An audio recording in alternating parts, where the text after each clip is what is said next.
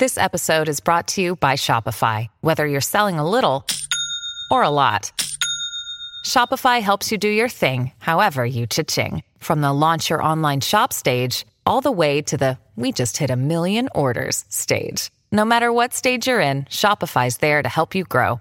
Sign up for a $1 per month trial period at shopify.com/special offer, all lowercase. That's shopify.com/special offer.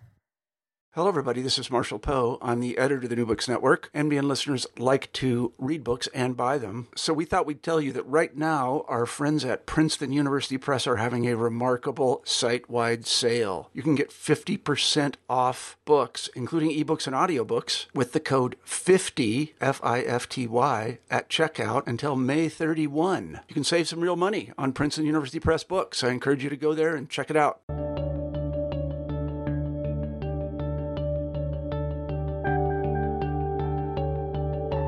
Hi, you're listening to New Books in History. I'm your host, Dexter Fergie.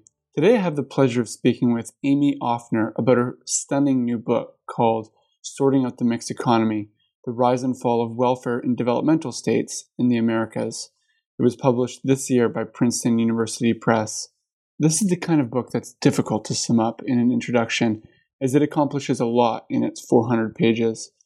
Offner explores the history of the mixed economy, showing that the elements of what was later referred to as neoliberalism had their roots in the welfare state and the developmental state. Decentralization, privatization, and austerity were common state strategies for the mixed economy.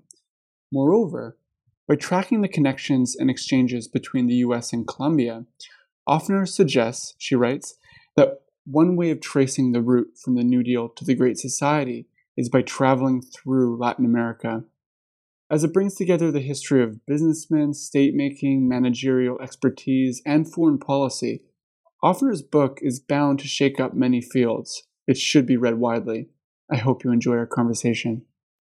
I'm speaking with Amy Offner about her fantastic new book called Sorting Out the Mixed Economy. Thank you so much for joining me today, Amy. Thanks for having me. I had a lot of fun reading your book. I'm currently on parental leave, and so it was a wonderful interruption from diaper changing and other fatherly duties. Great. And I'm glad that we're having this conversation. So to begin our conversation, how did you end up becoming a historian, especially one of U.S.-Latin American relations? From your acknowledgments, it does sound like there is a bit of a story there.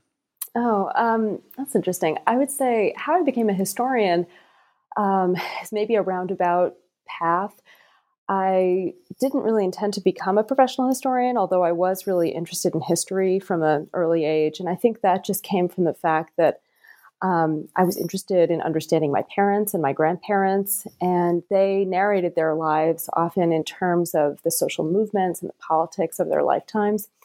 And they were involved in a lot of political work when I was growing up. So my parents were public school teachers, and they were union activists. My family was also involved in the sanctuary movement in the 1980s when I was a kid. So just understanding a lot of what was happening around me often involved learning about history. And I had some great history teachers as well. I went to a really great public school. So by the time I got to college, I didn't necessarily intend to major in history, but I was interested in history because it seemed like a very natural way of thinking about politics, I suppose. And in college, I started out as a math major, and I was taking a lot of music classes. But what made me switch to history was actually a class that I took with Patricia Sullivan, who's a great historian of African American history and the Black Freedom Movement. She got me involved in historical research, and I got really engrossed in that. So she made a big difference in my life, I would say. When I was in college, I also was getting involved in the labor movement. I started college in 1997, and this was the Seattle moment. There were living wage campaigns springing up in cities across the country and on college campuses, and this was a time when United Students Against Sweatshops was being organized. The global justice movement was really an exciting thing to be a part of. And so outside the classroom, that was also a lot of my education was really coming through those left political currents. And when I graduated from college, I wanted to remain part of the political community that I had become involved in. So I worked in and around the labor movement for a while after college. I worked as a union organizer, and then I worked as an editor at Dollars and Cents, which is a left-wing political economy magazine and book publisher. And when I applied to go to graduate school, honestly, I was burnt out in my job and I wanted some time to read. And grad school is good for that. It's time to read.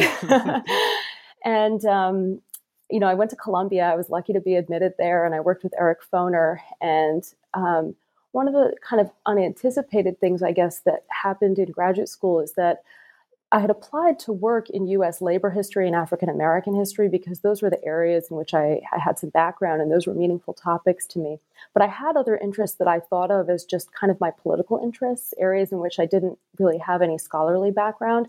So on the one hand, there was an interest in Latin America that I think had really probably begun when my family was involved in the sanctuary movement. That for me was, as a child, my introduction to U.S. foreign policy and to Latin America.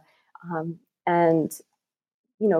think through my political activities in my life, I remained interested in Latin America.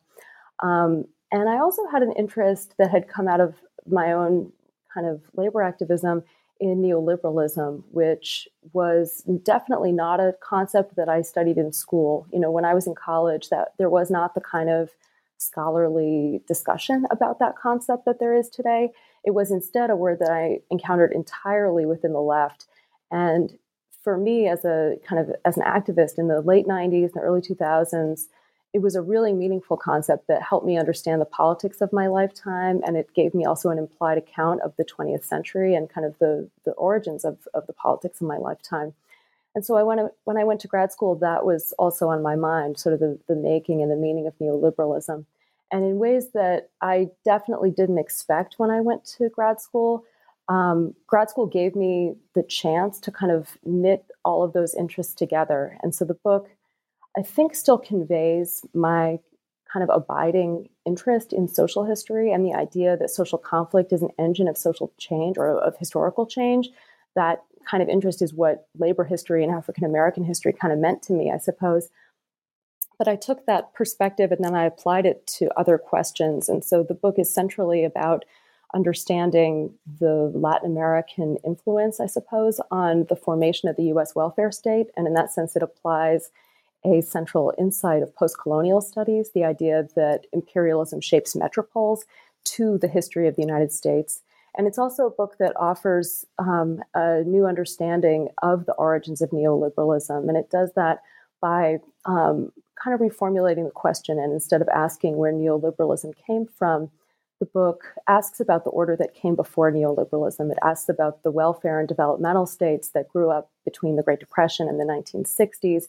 And it makes the case that a lot of what we think of today as characteristic features of neoliberalism actually had earlier lives as developmentalist phenomena, and that neoliberalism should be understood as a parasitic formation that appropriated and redeployed central aspects of the very order that it buried. Great. I was wondering if you could just elaborate a bit more on how you ended up doing Latin American history and U.S. Latin American history. In your acknowledgments, you give a nice acknowledgement to Eric Foner, who apparently let you drop out of school to spend a year in Columbia. Yeah, that's right. I entered grad school in U.S. history, and I still consider myself very much involved in that field. And I don't think that I stopped being a U.S. historian. But in the course of graduate school, actually, I received a lot of encouragement to sort of widen out and explore interests that I had.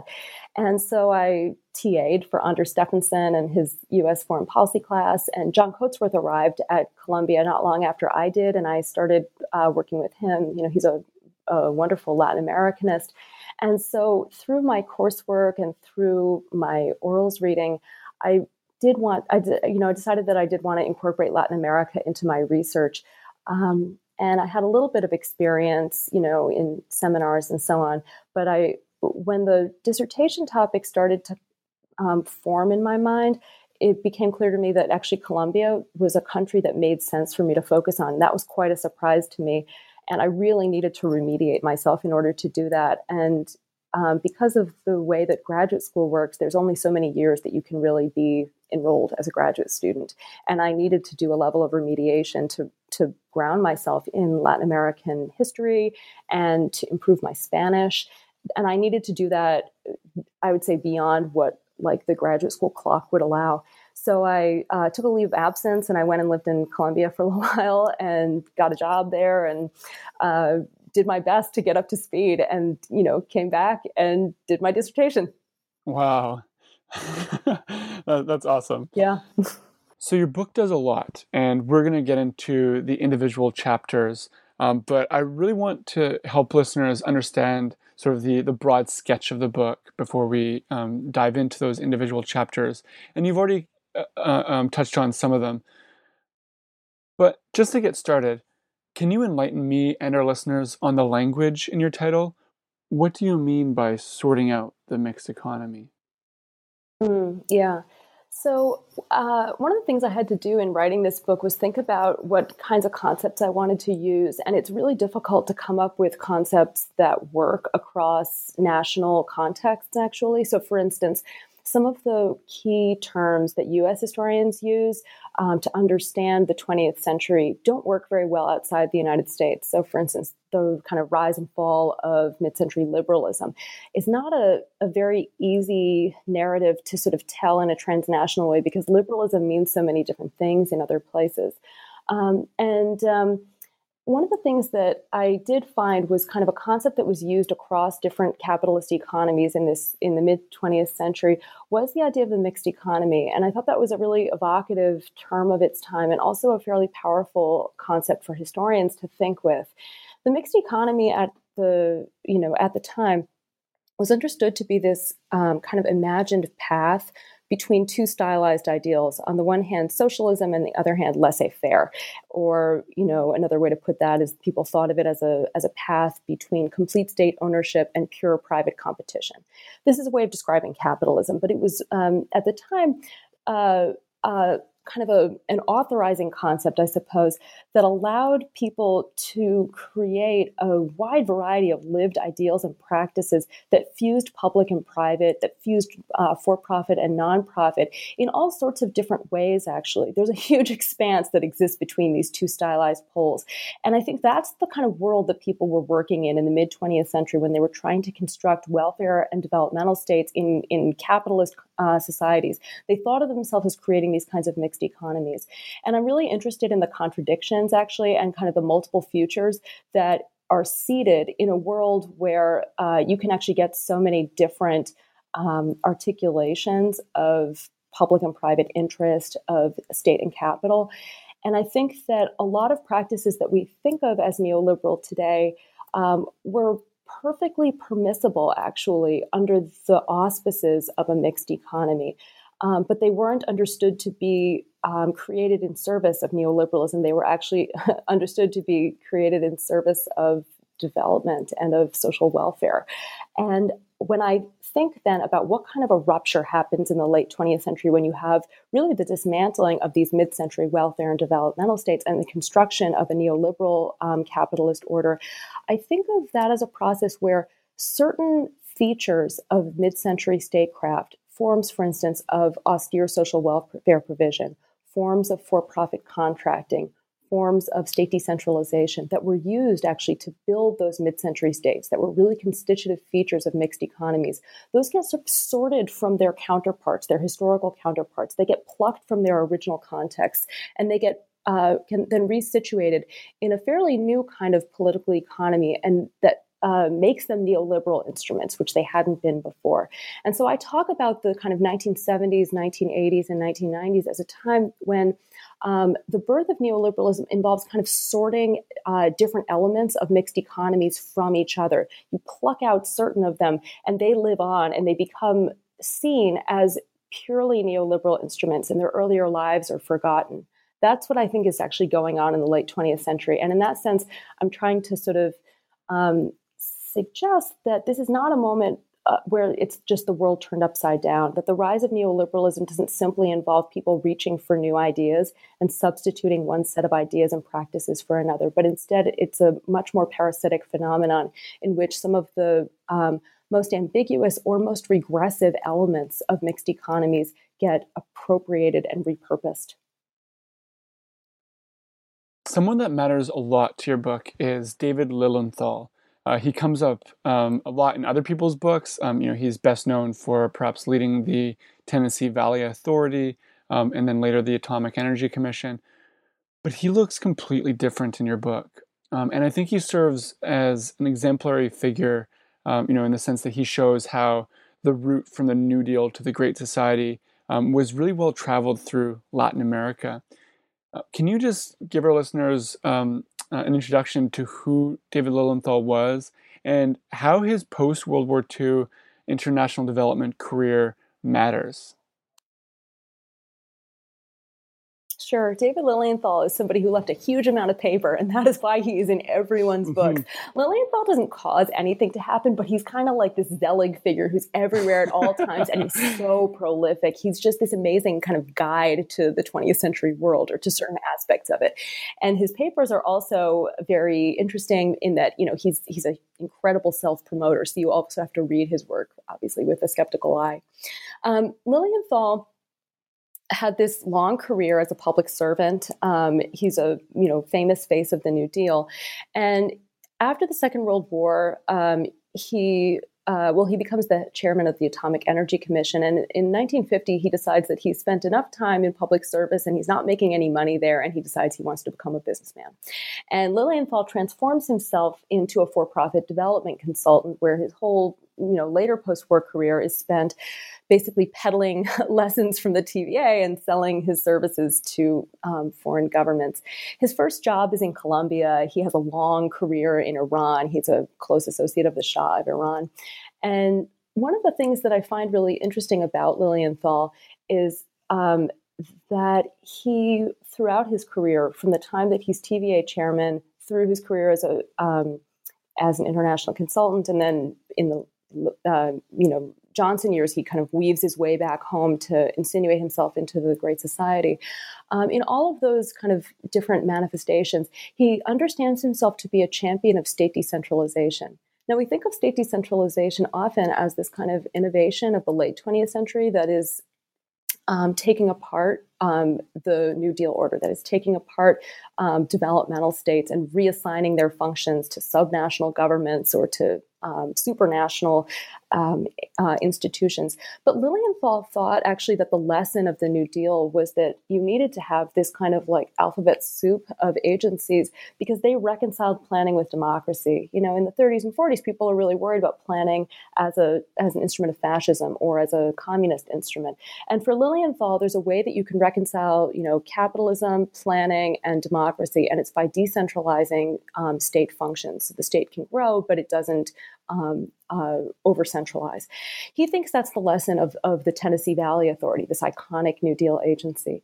And I find in Lilienthal's trajectory through the 20th century, this constant reinterpretation of that commitment to decentralization. And I argue that decentralization is not actually a new prescription of the late 20th century, but instead it's something that was kind of a very characteristic form of government in the Americas that gets reimagined and redeployed time and again.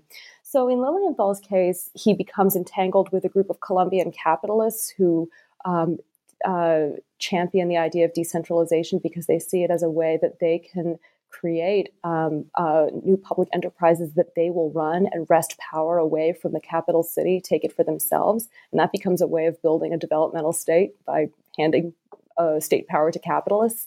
And Lilienthal, later in his career, when he returns to the United States, he ends up actually drawing out the idea that what decentralization really means is for-profit privatization. And he becomes involved in experiments under the auspices of the War on Poverty and the Great Society, experiments in devolving forms of social welfare provision to private capital using for-profit contracting in ways that had never been used before. So from Lilienthal's perspective, he's walking a straight line through the 20th century. He doesn't ever think that he's turned his back on the New Deal. He thinks he's constantly fulfilling its promise. But what it turns out to contain are these very ambiguous promises that can lead you straight into forms of privatization and private for-profit delegation that we will regard today as kind of the undoing of the New Deal. Mm-hmm.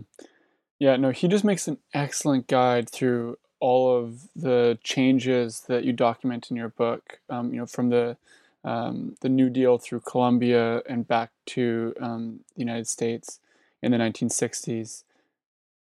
So I wanted to ask you about some of the research that you did.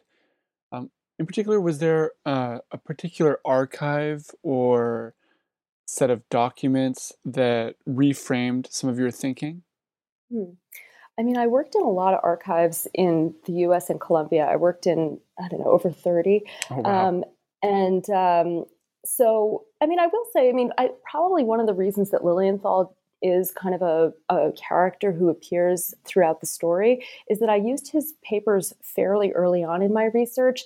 And they are so lyrical and extensive that they did identify for me some of the important kind of concepts and questions that I then looked for in other archives. So, for instance, the fact that he and all of these Colombian capitalists are constantly writing about decentralization just made that theme like a lot, alive for me in a way that I hadn't really expected to, I hadn't necessarily expected to write about state decentralization, but I became fascinated about that theme through his papers.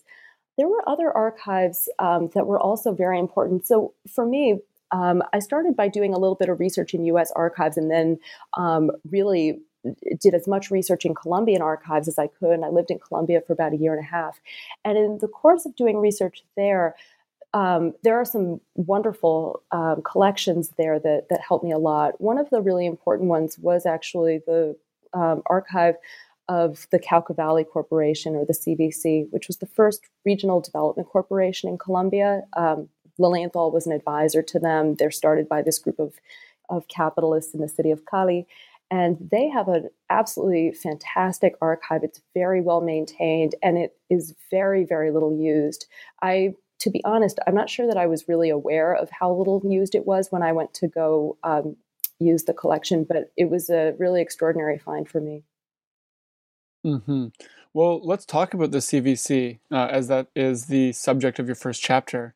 So the CVC is really important in your book for several reasons, but chiefly it is important in how it represents the invention of the region as an autonomous governing jurisdiction, as a way to almost pull power away from the capital.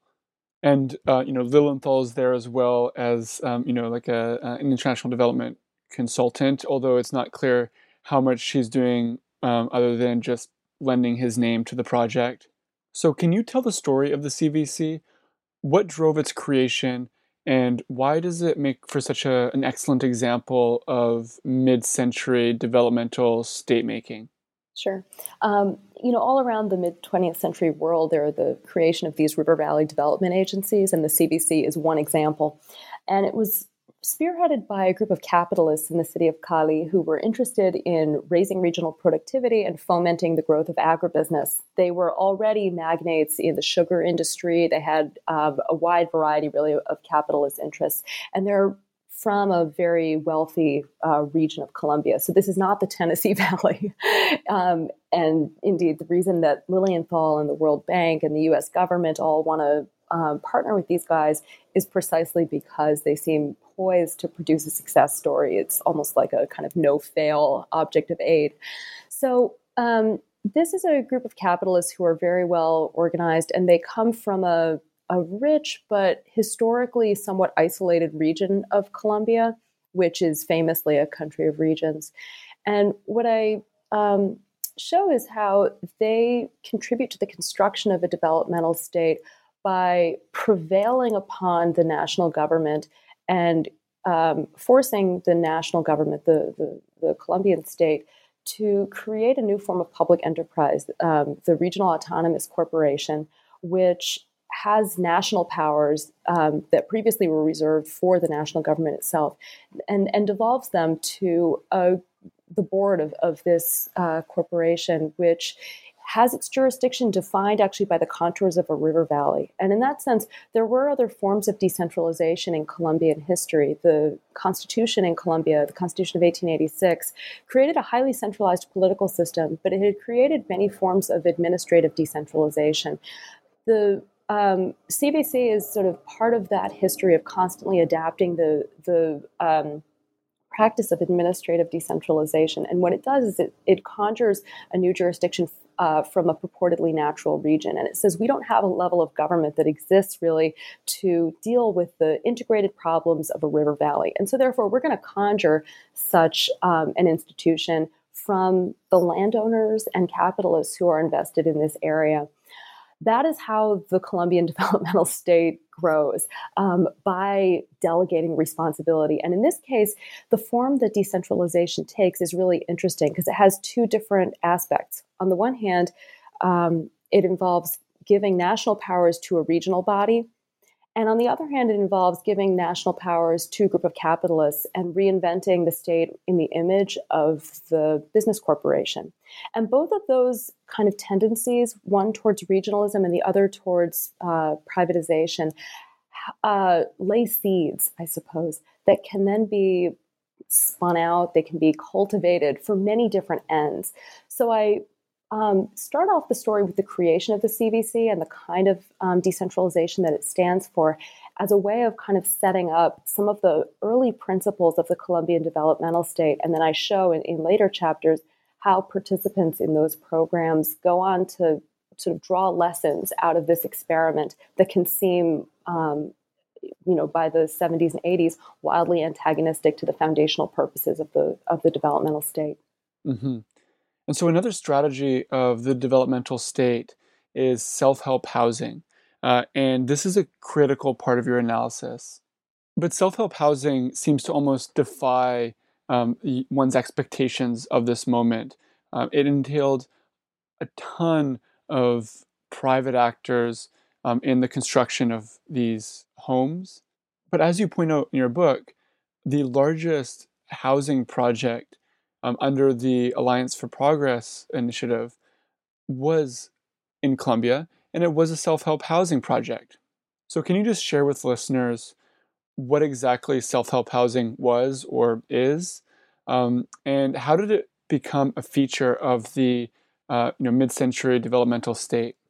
Yeah. Well, when I first went to Colombia, I realized very quickly that I had very little idea what, quote unquote, state-led development amounted to. That's a really misleading term. It kind of drives me crazy. So one of my first clues that I had no idea what I was talking about was the neighborhood of Ciudad Kennedy, which originated in the early 1960s as the largest housing project built in Latin America under the Alliance for Progress, which was this inter-American development program created by U.S. and Latin American governments in the 1960s, the Kennedy administration.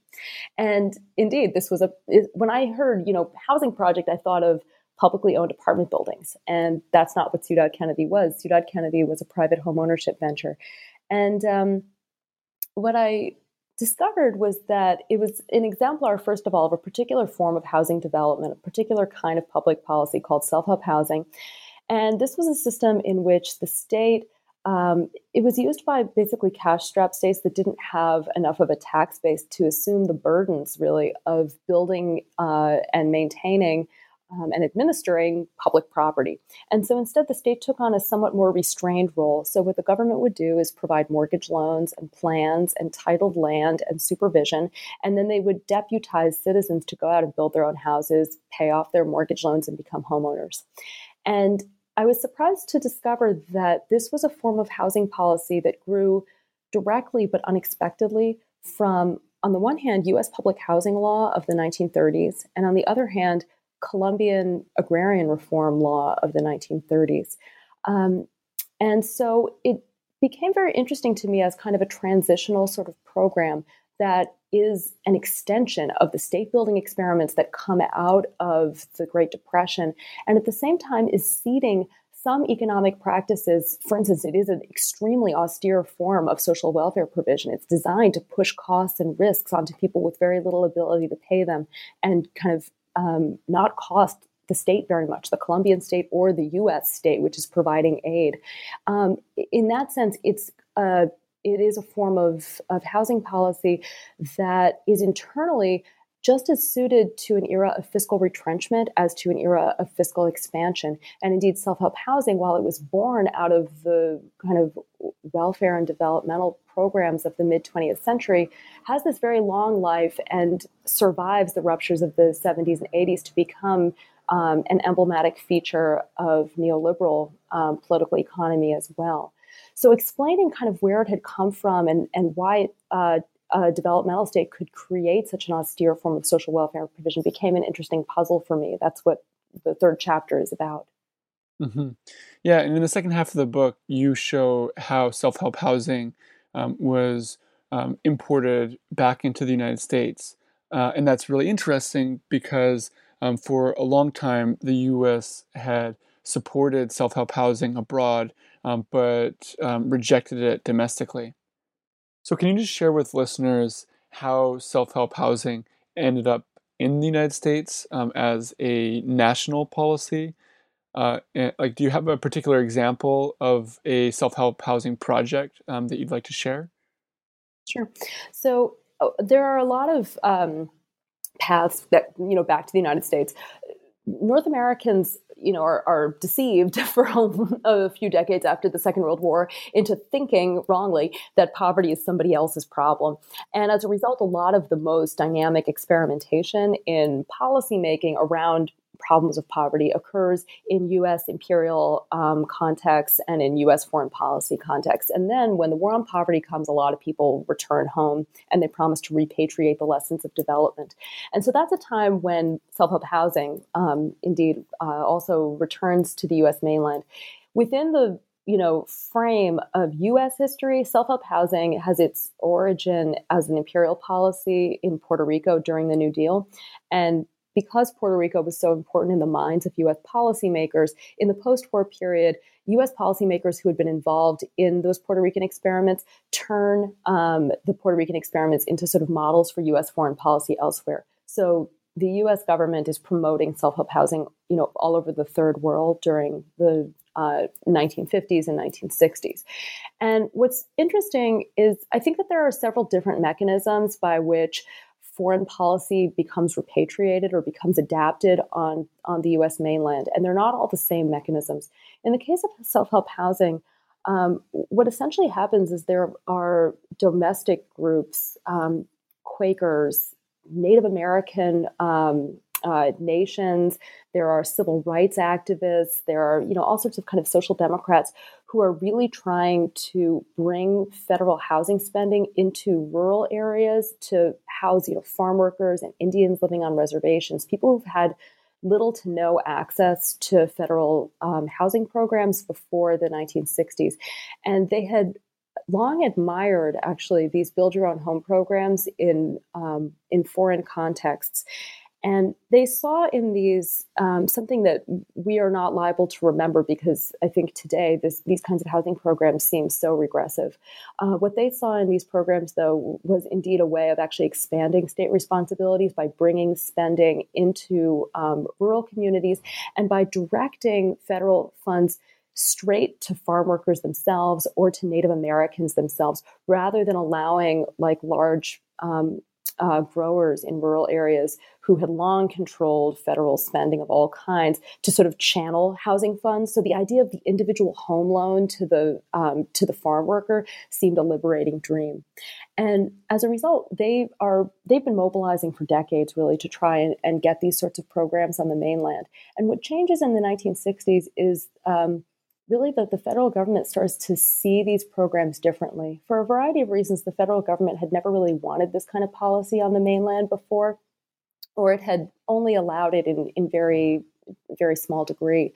And in the 1960s, I think what happens is that the long history of self-help housing as a vaunted symbol of U.S. foreign aid changes the kind of vision that policymakers in Washington have. They're familiar with this no longer as a weird kind of exceptional colonial policy in Puerto Rico, but it's a deeply studied object of U.S. expertise, and it's something that exists kind of all over the world.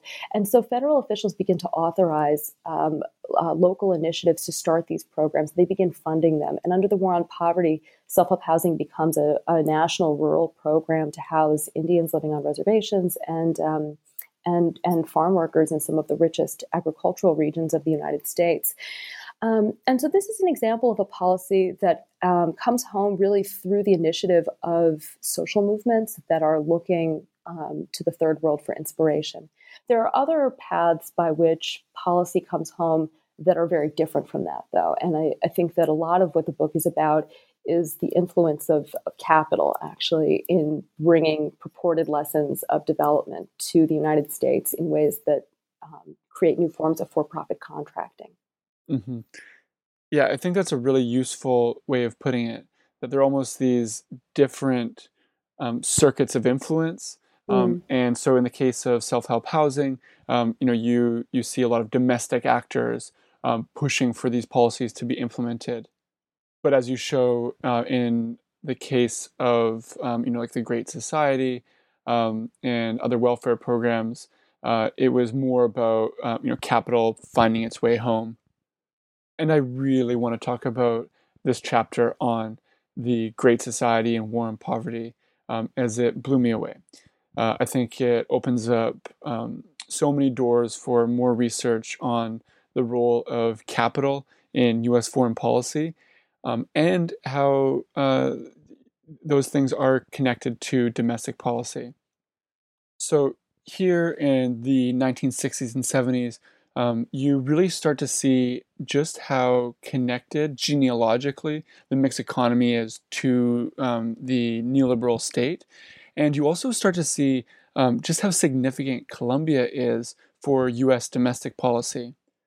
And so I have tons of questions about this chapter, but I'll try to restrict myself to one or two. So how did these businesses that were involved in international development and other such domains insinuate themselves into the Great Society and war on poverty programs? And what kind of services did these businesses offer? Like, what did this look like? Yeah. Well, one of the things that is interesting is, we often think, and I think for good reason, we think about the Great Society and the war on poverty as a time when the federal government creates kind of new ways of channeling funds and power, really, through the Community Action Program, right? Where the federal government is now going to give money directly to community organizations that are supposed to speak for poor people themselves and are supposed to sort of design projects in the interest of those who are members of these organizations, who they are supposed to speak for. And that is an important form of kind of state restructuring and sort of devolution of power that we know about in the war on poverty. But there are other forms of devolution that are also taking place under the auspices of the war on poverty that are put there by capital. And what I focus on in the book is basically the birth of for-profit educational contracting in the United States, which traces to the war on poverty and was the outcome of business mobilization that basically prevailed upon the Johnson administration to take forms of for-profit contracting that had a really long history in foreign and imperial policy, in Indian affairs, and adapt those and apply them to domestic training and education programs that had always been seen as kind of protected realms of nonprofit activity. And we think of for-profit educational contracting as something that is like totally neoliberal. It was born yesterday. It was born as a developmentalist instrument, and it really shows us the way in which the welfare state itself was shaped by capital and was ultimately, in ways that are very perverse, a service to capital. What you get during the war on poverty are the country's largest industrial corporations, military contractors, foreign aid contractors, and corporations that were experienced in Indian industrialization policy marching together into the war on poverty, where they run the majority of the country's job training programs in U.S. cities and on Indian reservations. They run them for profit. And what they say is, look, we have proven our worth as public servants in the third world. We have proven our worth in imperial and in foreign contexts. And now we stand ready to assume all sorts of public functions at home. They mobilize in concrete ways by actually taking up these roles as contractors. And they also mobilize in places like business associations to sort of really make the case ideologically, to sort of put out statements and to sort of participate in what is a huge public fight in the 1960s over, really the legitimacy of the corporation, the legitimacy of the profit motive.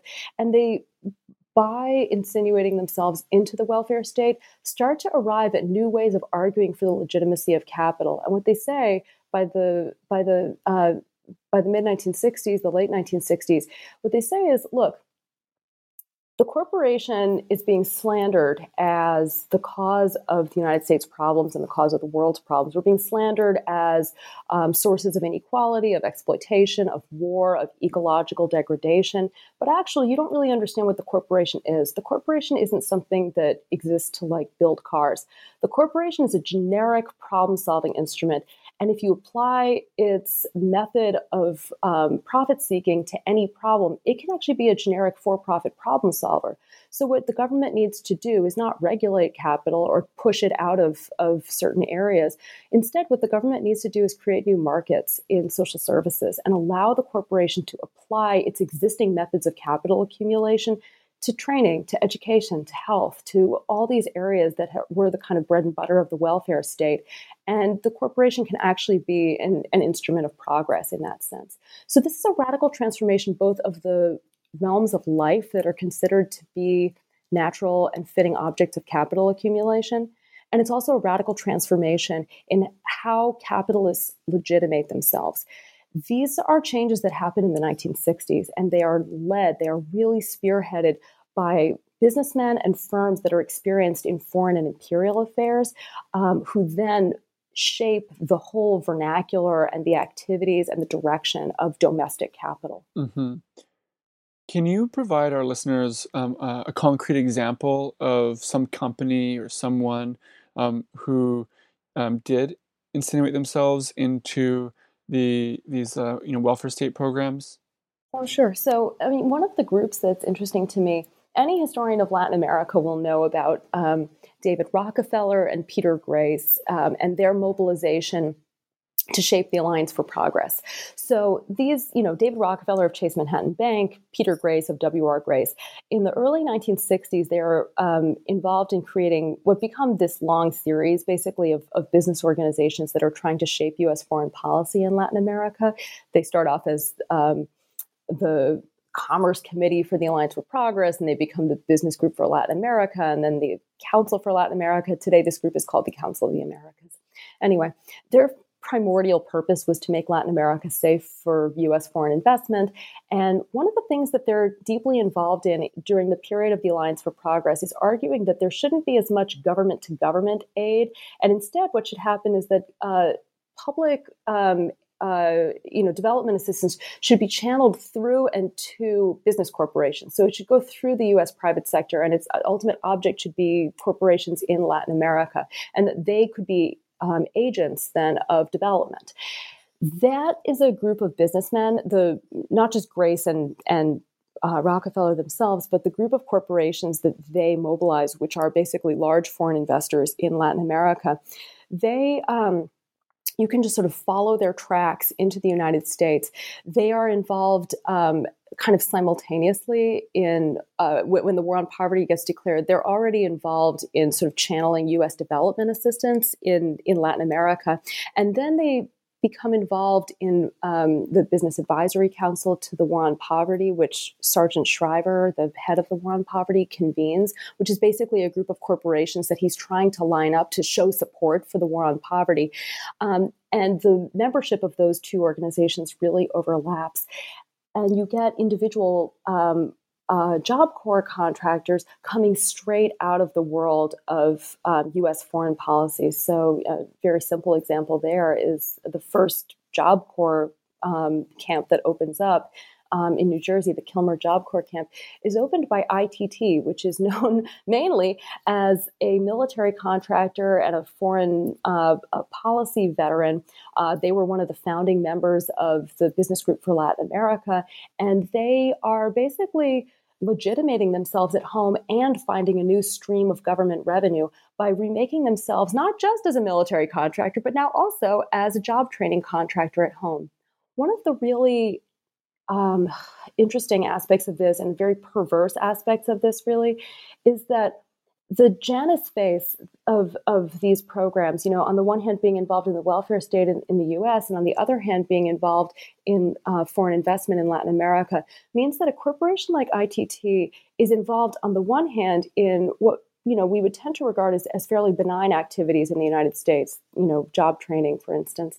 And on the other hand, these foreign investors in Latin America become quite notorious for their relationship with quite brutal military dictatorships and counterinsurgency programs in Latin America. And making sense of their kind of simultaneous activities in these two regions depends on recognizing their essentially parasitic relationship to the state. They are companies that understand themselves to live and die by public subsidies, and they're not wrong in that. And they make a place for themselves really within every anti-communist state project that will have them. And they are as eager to facilitate cataclysmic violence in Latin America, working, in context of military dictatorship, as they are eager to go to work within the war on poverty. Now, when I examine that sort of contrast, I'm also in some ways trying to point out some of the contradictions that they build into the war on poverty and show ways in which job training doesn't end up delivering all of the promises that it makes, in part because it's forced to deliver profits to corporations rather than merely education and opportunities to those who are coming into the training. But there is a seeming contradiction that I think can be very easily kind of reconciled when we examine the what seem to be the two very different kinds of activities that a company like ITT is undertaking in the U.S. and Latin America. Mm-hmm. Yeah, one thing that's really striking about all of this is how you have, one company that's in one industry who then very quickly repurposes themselves to start providing educational or training services for these welfare programs. Yeah. And so what you start to realize is that for these companies, the entire model is just to extract revenue from the state. And the particulars of whatever services that are being provided are, almost irrelevant. Yep. Absolutely. It's a fascinating case study in your book. Thanks. Yeah, I mean, it's a really characteristic tension of the mixed economy, right? If you believe in a mixed economy, then invariably you think that, capitalist development serves both public and private ends, and moreover, that the growth of the state will always be kind of necessarily and as a point of pride, the growth of private activity as well. That's not an accident; it's the design, and capital makes a lot out of that. Great. And so I really want to get to the final chapter of your book, which provides a fascinating almost genealogy of decentralization from the the mixed economy through to the later neoliberal state. And in here you see how the rationale for decentralization changes between the different economic orders. And in this chapter, you zoom in on one particular actor named Eduardo Wiesner. And this is an individual who, for a very long time had an interest in decentralization. But what's interesting about him is that he had a career that spanned the entire period that you're looking at, from the developmental state and up to the later neoliberal state. Can you say something a little bit about this? Yeah, I mean, it's interesting. The last chapter is kind of an alternate genealogy of the World Bank's prescriptions of the 1990s. And what I argue is that those don't only have their roots. I mean, you mentioned Quinn Slobodian's book, and there's a lot that's been written about the origins of the kind of prescriptions of international financial institutions and international trade organizations in the late 20th century that basically sort of traces them to the Chicago School, the Mont Pelerin Society, a kind of a constellation of foundations and think tanks and scholarly communities on the right. And that work is really great. But I don't think it's the only root of those prescriptions. And what I do in this chapter is I look at where Eduardo Wiesner came from. Wiesner is a really interesting person. He's a Colombian economist. He's still alive. He was the Western Hemisphere director of the IMF in the mid 1980s, from I think it was 1982 to 87, I want to say, which means that he's the one who was in charge of negotiating structural adjustment agreements all around Latin America. And in the 1990s, he became a consultant to the World Bank, where he became one of the important authorities on the practice of state decentralization as an adjunct to structural adjustment, and so understood as a neoliberal prescription to dismantle and redesign state functions that had been, built up through the developmentalist era. And what's very clear to me is that Wiesner was not a dissident outsider to mid-century state formation. He was a product of it. And I trace his career from the time he was a college student, actually, in Bogota, when he encountered decentralization in the form that it took back in the days of the CVC, when that corporation was created, the first regional development corporation. In the 1950s and 1960s, decentralization was a celebrated instrument to build a developmental state under incredibly punishing restrictions. In a context where there's an anti-communist fear of planning, where there's a very, very restricted tax base, where international loans are not going to be forthcoming for everything that you need, and where you have a really usurping capitalist class, quite frankly, decentralization becomes a way to expand state functions by delegating them, whether it's through self-help housing, whether it's through creating new forms of public enterprise like the CVC. This is a common way to build a state. And Wiesner, as an economist, is being formed in that world. And I trace basically his writings on decentralization from that moment through his, much more well-known career in Washington. And I show how the prescriptions that he arrived at by the 80s and 90s are not identical to the notion of decentralization that he encountered as a young man, but were instead his own kind of original derivations. And I really argue for his intellectual authorship, that he is not simply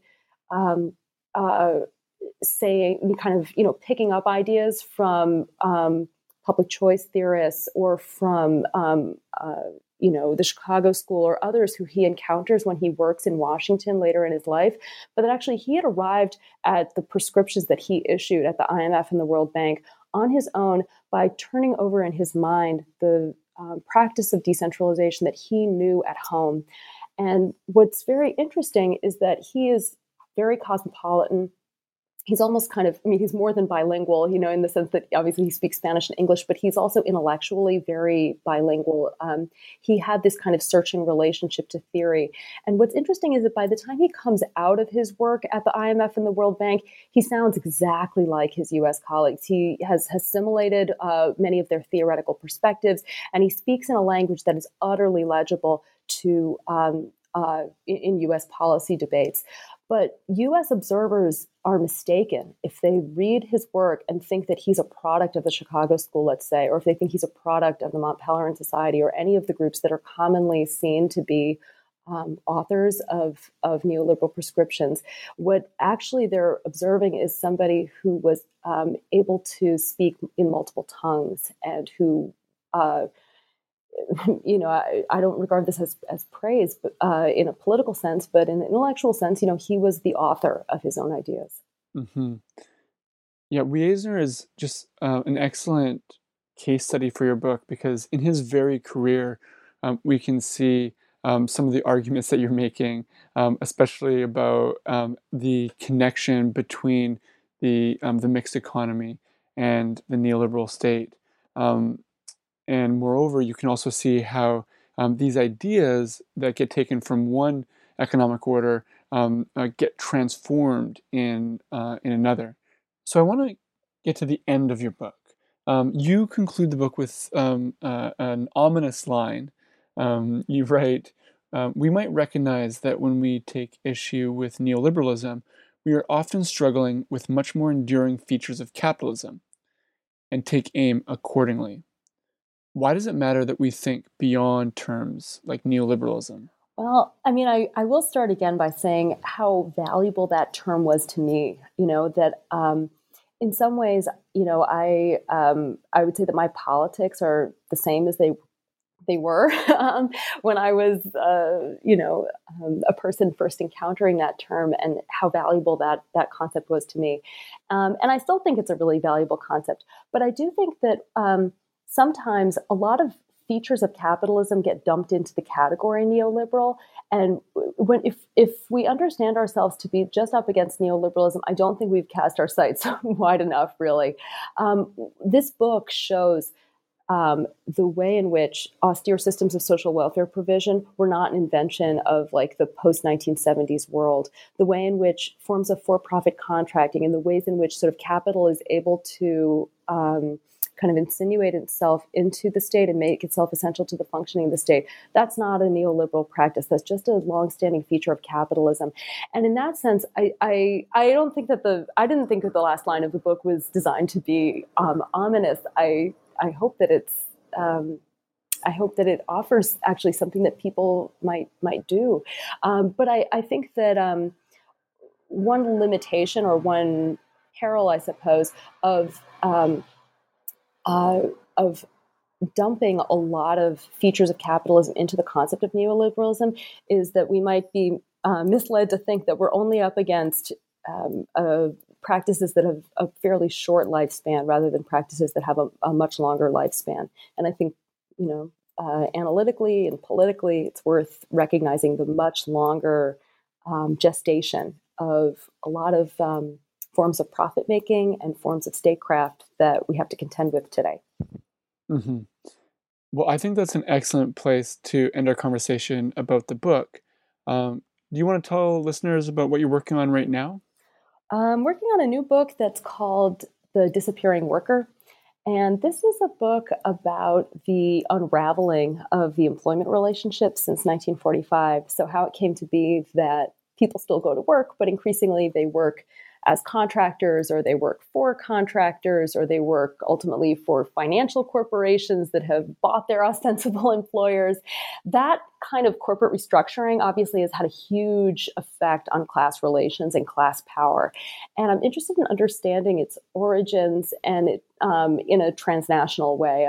I'm sort of curious about the fact that oftentimes, U.S. historians talk about that process just in national terms.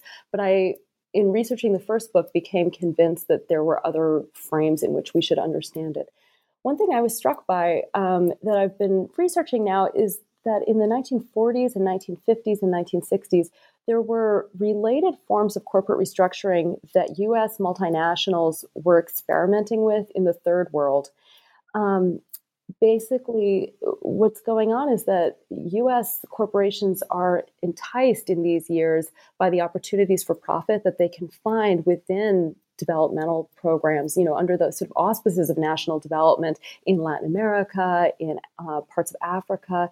And at the same time, they're really struggling with the liabilities and the risks of employing workers and owning plant and equipment in an age of social upheaval where, governments might want to tax and regulate and nationalize them. They have to deal with labor movements. And so on the one hand, there's great promise, and on the other hand, there's great risk.